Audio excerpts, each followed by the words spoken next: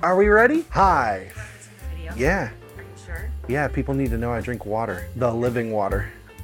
So today's Anchor Points will be brought to you by Ray, the world's goodest girl. Goodest.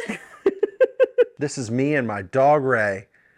Oh, so close to my mouth. Welcome to this week's Anchor Points, where we're going back and we're going to focus in on a couple of quick things from the text that we studied this past Sunday. This is the story where Jesus has this encounter with the Samaritan woman at the well. Really one of the neater interactions we get to see where Jesus is just he's introducing someone to the Savior for the first time. And that's a really powerful moment. But what I want to focus on is verses 17 through 19 mostly. And that's the point in the conversation where it sort of shifts from like a casual conversation to a more personal conversation and even a more spiritual conversation. And this, I think, is one of those things where it's so interesting because these are hard things to do. Like if you've ever had to have a difficult conversation with somebody, maybe at work or with a friend or like a husband to a wife or a parent to a child, having difficult conversations is challenging. And Jesus goes about it in a specific way. We can go about it in the same way. We can go about it in different ways, but I think that there's some things that are right at the heart of it. And so I want to talk a little bit about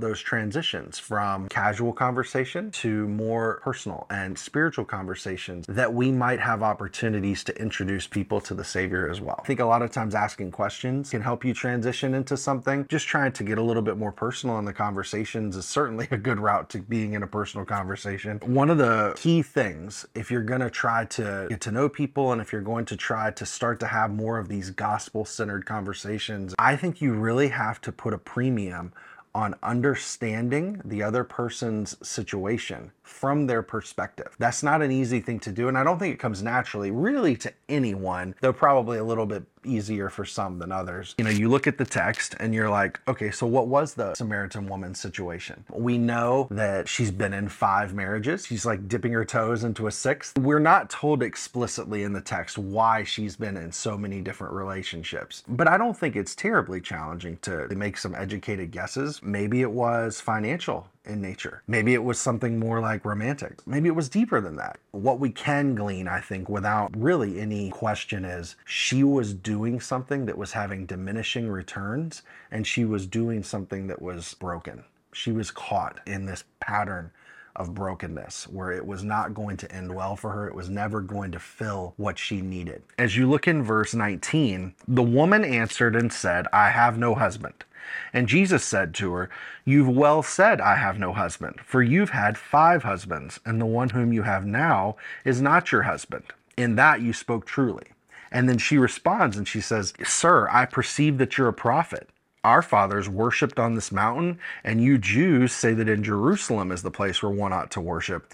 And then Jesus responds, he cuts through that stuff, and when it gets to the end, you see it in verse 26, he just tells her, "I am the Savior that you've been waiting for. I'm the Savior you've been looking for." And it has this tremendous impact on her. Jesus does fully understand her situation, like I think we need to seek to do as we try to have conversations with people. And then his response to her situation is to share himself and to share who he is and how he loves.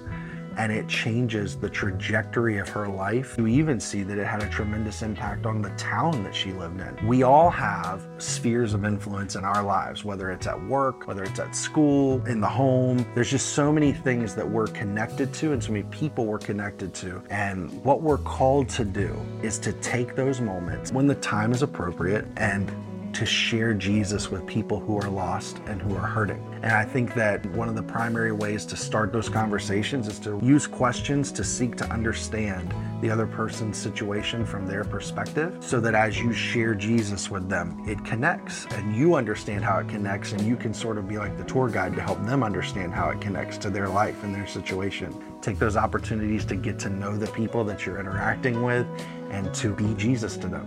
Here's the reality, like if you take the time to walk a mile in someone's shoes, you've stolen their shoes. And so at that point, you can choose to walk whatever direction you want and make sure that while you're doing that, you walk towards Jesus, okay? Just kidding. Love on people and love on the Lord. Have a great week, Crossroads. I'm pretty sure that the dog was walking around in the background of half of your talk. I have to edit her out. I think that I'll she's just fine. put a flying Bible on top for you. I don't think anybody's hearing the hilarious thing here.